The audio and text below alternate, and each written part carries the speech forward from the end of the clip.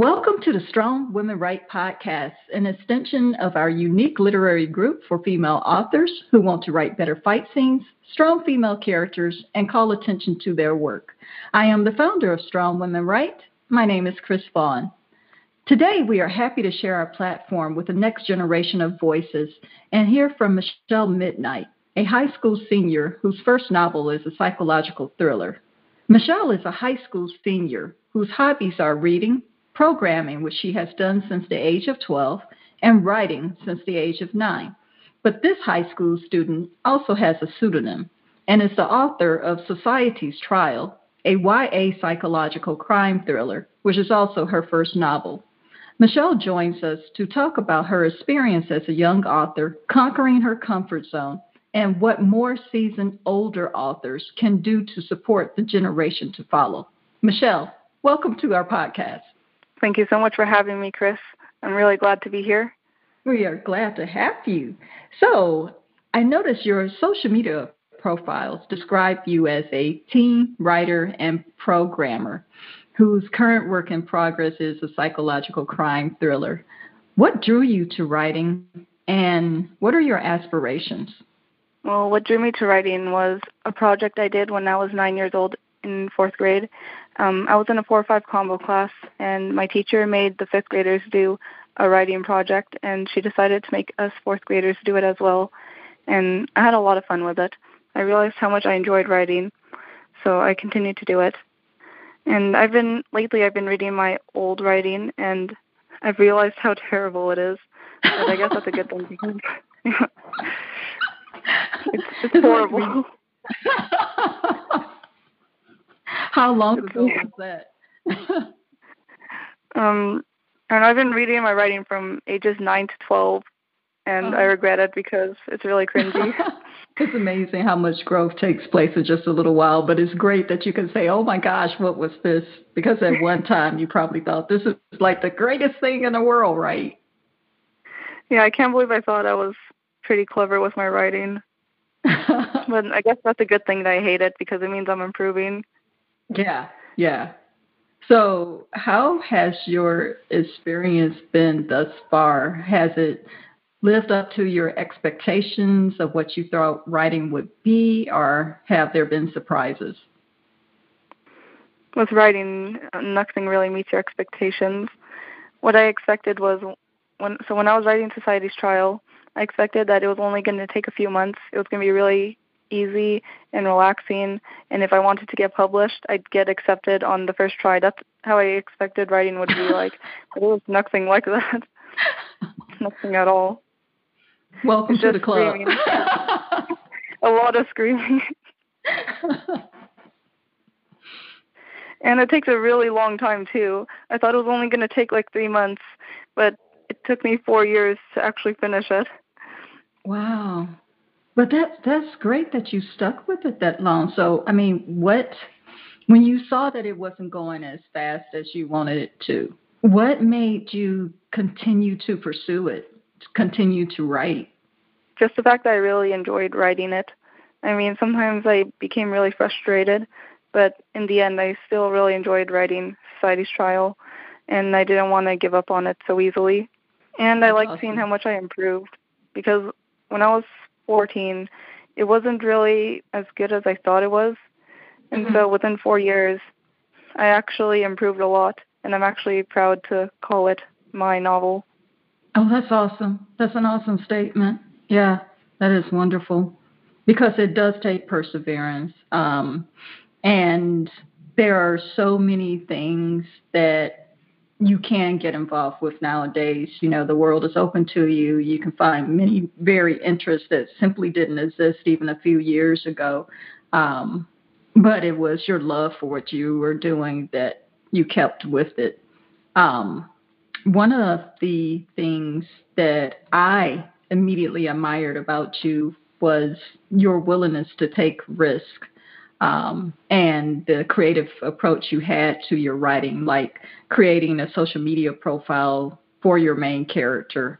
And then there was discussions of one of your followers had questions about, hey, do you guys think I could cosplay my character or make a costume? Is that strange? Has that always been the case? You're taking risk with your writing, or no? Yeah, that's pretty much always been the case. Yeah, pretty much. I've done a lot of things for this novel. I even created a Tumblr account for my main character, and no one knows that it's a fake account. They actually think it's a real person. Oh wow! Which is kind of hilarious because my protagonist is a serial killer, and they actually think that's a real person on Tumblr. Oh my! Okay, so yeah. So tell us a little bit more about your protagonist. My protagonist is 16-year-old Jace Woods. He's a bookworm. He's an orphan. He lost his parents at age 14 due to an accident. And so ever since then, he's been really reserved and kept to himself. Mm-hmm. And there was this one bully named Claude, and he decided to pull a prank on Jace, but then the prank failed, and Jace was rushed to the hospital. And as it turns out, Jace doesn't know this because he left before the doctor could return with the results of the MRI scan. But what happened was, due to the accident, certain areas of his brain has become damaged. And so what happened to them was they'll activate and deactivate at random times. And when they deactivate, it causes episodes of empathy loss, impulsivity, poor judgment, and personality change. Mm-hmm. And so if he has a violent thought, nothing's really going to stop him from acting upon that thought. Because for normal people, if you think about murder, your brain's telling you, no, that's wrong, don't do it. But for Jace, if these areas deactivate for him, nothing's going to stop him from acting upon that thought because he's not going to realize that it's wrong. So that's pretty much about Jace. And so what have some of the interactions on your Tumblr account, what have they been like? Well, most people have been asking Jace questions. At first, they were pretty skeptical, but then I kind of convinced them that he's real, and so they've been asking him questions like, how is it like to kill people? Do you ever feel guilty? How are you escaping the cops and things like that? They like to ask him a lot of questions. And nobody has ever called the authorities, right? They have. They have called the police a few times. Oh, wow. Okay. But I'm still not telling them that it's fake. Oh, gosh. Oh, wow. Okay. And so we don't want you to incriminate yourself, so we will just leave that alone. But, yeah, I mean, that is, not many writers would think to do that. We have all this technology and all these different avenues and forums available to us, though. But to actually go to that extent and to somewhat live as this character, that's an amazing thing. So, definitely kudos to you. I can tell you from personal experience that sometimes our writing takes us to unexpected places. And I'm assuming this is how you arrived at a psychological thriller. And just from your last response, I can tell that you definitely have done research. But are you surprised to be as young as you are and to have found yourself writing this type of story? Yeah, I am a bit surprised. I didn't imagine myself being able to write something like this, especially with the amount of research that I've gotten done. So I didn't really think it would turn out this way. And so what was the story originally to you? Like, how did it become a psychological thriller? I wanted to write a crime novel because usually what I wrote before was just a bunch of short stories, and it was usually horror things. Okay. And I really like dark genres, and lately I've been interested in crime. Well, at the time I was really interested in crime novels, so I decided to write one. But then Jace's psychological state didn't really come to mind at the time. But then when I was writing it, I thought something was missing. It's not the way I wanted it to be. So then I decided to give him that psychological aspect, and then it became a psychological crime thriller, and I fell in love with it again after that. Awesome, because I can almost hear that's what the draw was. Like you became even more fond of this particular character. Yeah, that's the case. Yeah, that's awesome.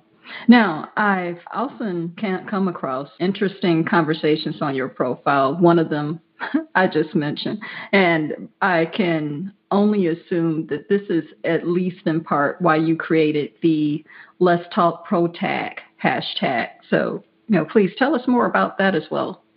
So I really love my protagonist, and I love talking about my protagonist, but I also love hearing about other people's protagonists. And I wanted to interact with the people in the writing community on Twitter. So I decided to create the hashtag game, Let's Talk ProTag, to hear about other people's protagonists. And it was a lot of fun. I learned a lot about other people's characters and their stories.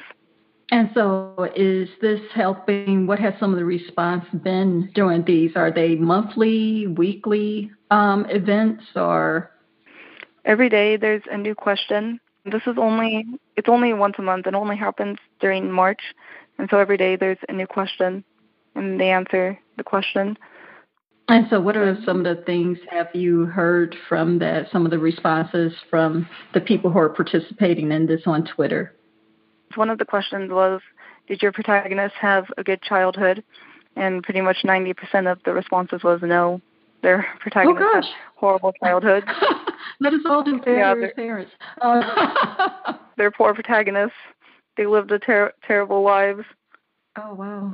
Do you believe that this is not only helping build a stronger writing community for those that you communicate with, but are you guys learning? Do you feel that you're building better stories or building better characters as a result? Yeah, I think so.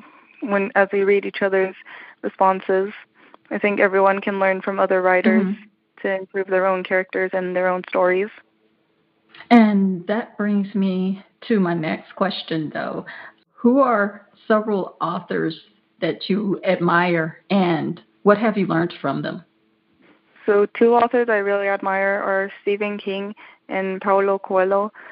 For Society's Trial, when I queried, I got a ton of rejections, and I was pretty disappointed. But then I realized Stephen King got over 30 rejections for Carrie, and that really inspired me. So whenever I receive a rejection, I always think, oh, that's okay. Stephen King received 30. I think I'm doing okay. Yeah, that cheers me up. And then Paulo Coelho is really inspiring because he had no support at all.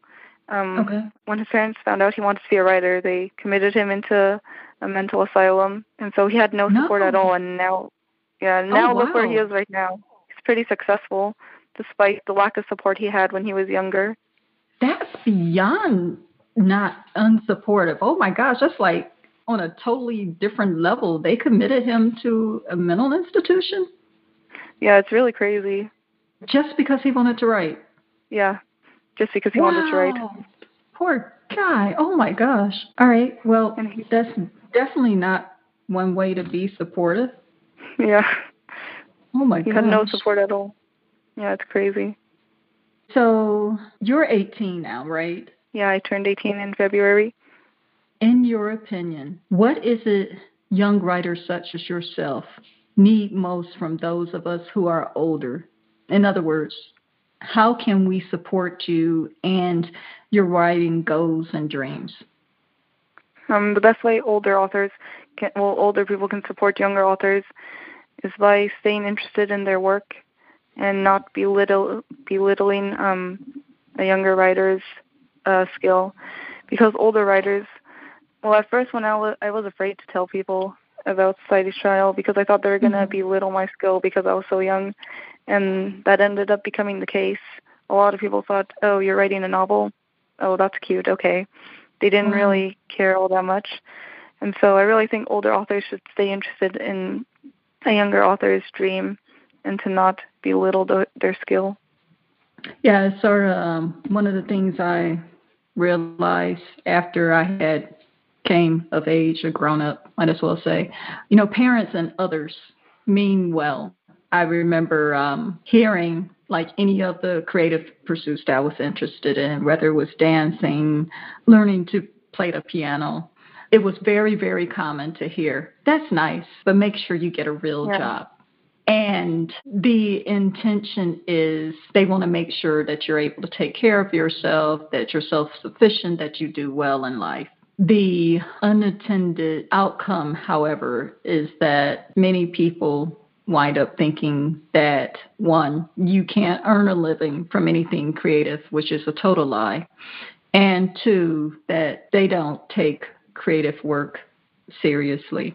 Now, of course, over the years, this has begun to change, but what you say is very true. There has to be an interest because the creative expressions fall over into so many other areas. It's even something like a recent example is you see STEM, science, technology, engineering, and math, sometimes is now written as STEAM because they realize that the art is the design. So, yeah, the creative, regardless if you stick with it or not, that creative expression is very important and very key to even more things. At the moment, what is your greatest wish at this point in your life? My greatest wish is to get an agent and actually get published. That's been my goal ever since I started writing it. So you were taking this seriously from the start. Your intent was, I'm going to write this story, I'm going to get an agent, it's going to get published, and this is going to be my career, at least for the next thing. Well, when I first started writing it, I thought, if I end up wanting to publish it, that'd be nice, but that wasn't my intention when I first started writing it. But then after a while, I thought, hey, I actually do want to get published.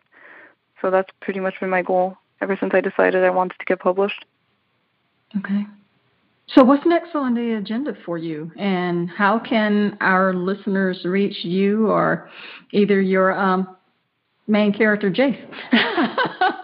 Well, they can reach me on my Twitter account, and they can reach Jace on his Twitter account or his Tumblr account. And what's next on the agenda for me is, at the moment, I'm taking a break because I recently finished Society's Trial. It's completely finished. So I'm just taking a break. Thank you.